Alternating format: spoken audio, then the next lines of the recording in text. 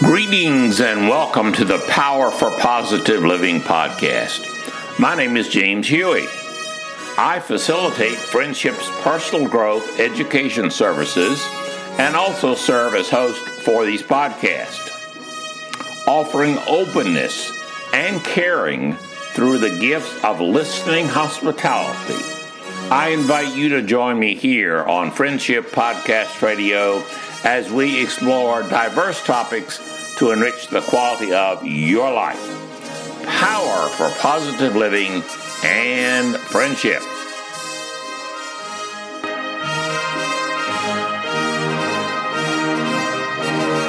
At one time, it was a sign of shame that anyone would admit they needed some assistance with the many challenges that most of us face in the daily process of living life. I know that when I opened my first clinical counseling practice back in 1973 at a medical clinic in North Carolina, my office was placed in the back of the building so that no one could see into the waiting room. There was even a separate appointment book kept under the reception desk counter so that no one could accidentally read who made an appointment. Patients could even leave by the back door of the building if privacy was a very important issue. It seems only those with the most severe psychic pain chose to come to the office, taking the risk of discovery, even though I was the only licensed psychologist in the entire county. But it took a risk, and you had to be in lots of pain before you would risk exposing to your neighbors and friends that you needed some emotional assistance help. Reaching out to individuals with the normal pains and stresses of living was unexpected. It was unexpected by the community and the patients themselves, even though that is usually the normal, everyday stresses of living. Those are usually the areas where most progress can be achieved. Even with all the progress of acceptability made in the mental health fields since 1973, it is unfortunate that much of our society today is more supportive and accepting of individuals with physical wounds and illnesses than emotional ones. We struggle with the concept that pain is pain. I believe that no one welcomes anxiety or depression into their world any more than you would normally go out and welcome cancer, a stroke, or broken bones. They all cause pain and hurt and need attention and assistance to be handled. To me, the counseling relationship is one that focuses on changing an individual's thought patterns and behaviors to solve problems. Most of us know that the real change is seldom easy or pleasant. Yet without change, one is usually destined to continue with the same set of stresses which prevent the development of positive mental health. I have the guideline that I've referred to previously, and that is when one does what they've always done, they get what they've always got. If you don't make changes in your physical health, generally the physical health will not go stronger and better. The same is with your emotional health. Personal growth is one way to know yourself better so that you can make healthy, helpful, beneficial changes. Many individuals do choose to use a friend's ear when they are in pain. They choose the friend regardless of the friend's skills or abilities. Most of the time, they're available. Most friends try to make the person feel better. That's one of the joys of having friends. Friends try to help you feel better about yourself and your world. But few friends have the skills or the knowledge to help with diagnosis of emotional behavior or the changes that are needed to lessen the pain. Fortunately, a counselor is not restrained by this. Counseling is often a process where the focus is healing, not necessarily making you feel better. Feeling good is great. Feeling better is great. But that's not the focus. The focus is on healing, and the goal is long-term health. It's not focused on situational quick fixes, even though taking care of a situational quick fix can be a part of a long road to long-term mental health improvement. During this process, the individual may or may not feel better in the short term. As he confronts and he implements a healing program for his or her long-range emotional health. He may feel good, he may not feel good. He may feel usually a degree of improvement, but sometimes it can hurt a little bit in getting started. This is a difficult concept for those who want fast relief. A personal challenge for many is accepting the reality that they do not need some type of professional assistance in handling their psychic pain. They may ignore the fact that they do need some assistance and convince themselves that they do not. Unfortunately, denial is a very strong defense mechanism, as is things like rationalization. Even after an individual is willing to seek professional assistance for emotional problems, one of the remaining challenges for many is finding a qualified and suitable mental health professional with whom to visit and work on personal issues. I believe, like any service-related business, there are ways to seek out a mental health professional. The one that seems to work the best for many people is personal referral, where you check with people and say you're looking for a service and seek a referral based on their observations. This method, however, does require one to disclose to another that they are seeking mental health assistance.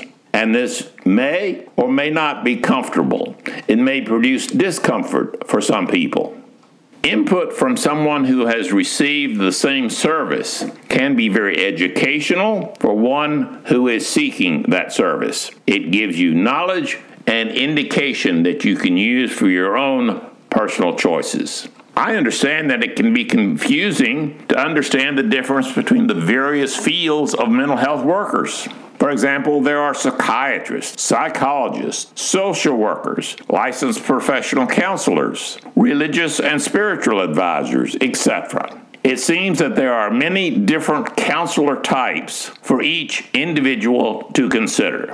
Each has their own specialties, experience, and skill set. Self-education can help an individual tell the difference between what each specialty offers. There are state licensing boards and professional organizations that can offer a great deal of assistance with the factual aspects of choosing a mental health professional. For example, most states have a board of licensing psychologists. They test and evaluate the knowledge and the experience that a professional has before they can use the term psychologist. While mental health counseling is a service-oriented process, choosing a counselor is generally far more personal than selecting a barber or a car mechanic. If one lives in a community with a diversity of mental health specialties, I believe the most challenging part for an individual is finding the professional where there is a personal fit. And believe me, that's hard to describe to you, but it is so critical. Find the professional where there is a personal fit, as well as one who is professionally qualified in his or her knowledge. The relationship is going to be very personal, so finding a professional who has the personality that matches your needs is a fundamental beginning. After all, you are not going to be discussing and relating and building a relationship with the plaques on the walls. You're going to be developing a relationship with the human being who is sitting in front of the plaque. This match is important regardless of the service offered, and it can even be difficult when one is in pain and seeking relief. So often people wait until the last minute. They have pain and they go and they seek the ER approach. It is generally easier if you do your homework ahead of time and learn more about possible mental health options from sources other than waiting until the crisis mode has arrived.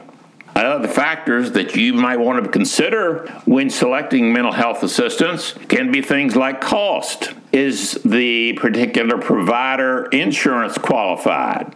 Where is their location? How available are they for appointments? If the next appointment that you could have is 13 months away, it's probably not going to be very helpful. The factor considered the most important to most professionals, yours truly included, is the whole concept of trust. I encourage you to ask yourself, is this person someone who I can trust with my most personal thoughts and feelings in a confidential setting without concern or apprehension? If you haven't been in counseling before, the odds are you're going to have concern and apprehension because, like any new behavior, it takes a while. Anytime we try something new for the first time, we generally have some concern or apprehension about what's going on. Can I safely trust to uncover myself to another? One of the most frequent concerns for those who have not had professional counseling is the expectation that they need to find the perfect counselor the first time. This can be a really major obstacle. The expectation that somehow I'm going to find the perfect counselor and I have to do it the first time. I have found over these years of living there is no such thing as a perfect counselor any more than there is a perfect spouse,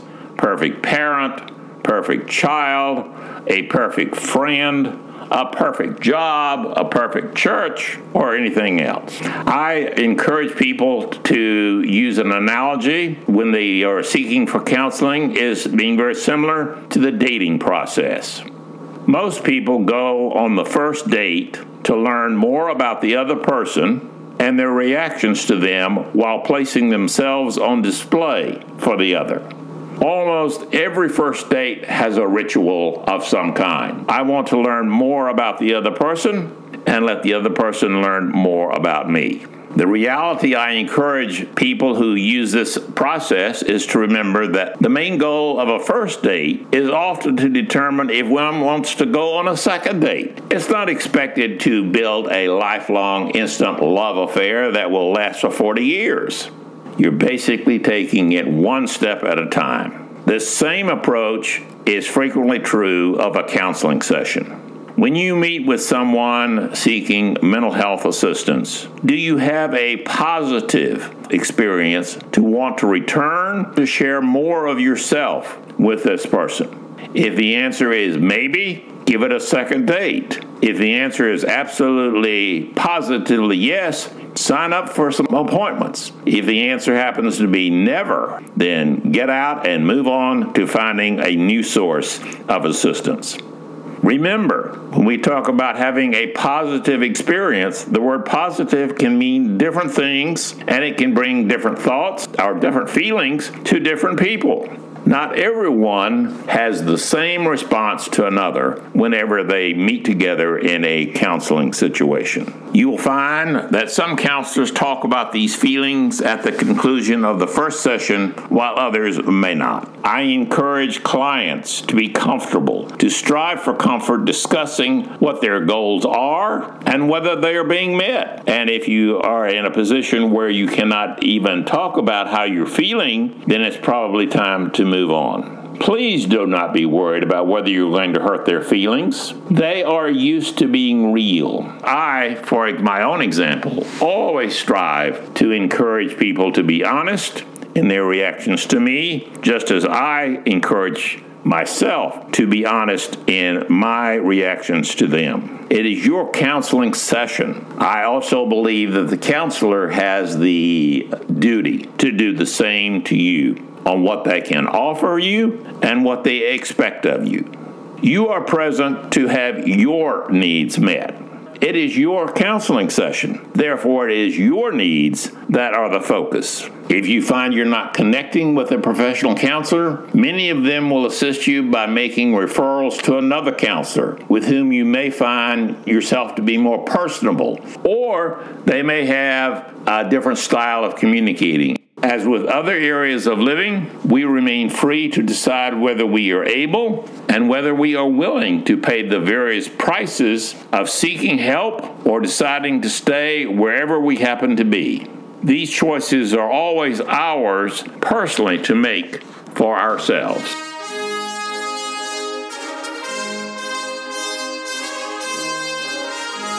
Well, this is your friend and host, James Huey, and I do hope some of this information will be beneficial for you. I hope that all I share during these podcasts are received as gifts from me to you, the listeners. These comments remain my own views and experiences. They are gifts for you to consider. I hope you find some of them have value and to make your own personal life choices for your own positive lifestyle. As always, I thank you for listening to me on this podcast of wellness psychology. Your positive feedback sent via email is always appreciated. That email address is powerforpositiveliving@gmail.com. So, please join me next week as we continue to explore diverse topics to enrich the quality of your life. Power for positive living and friendship.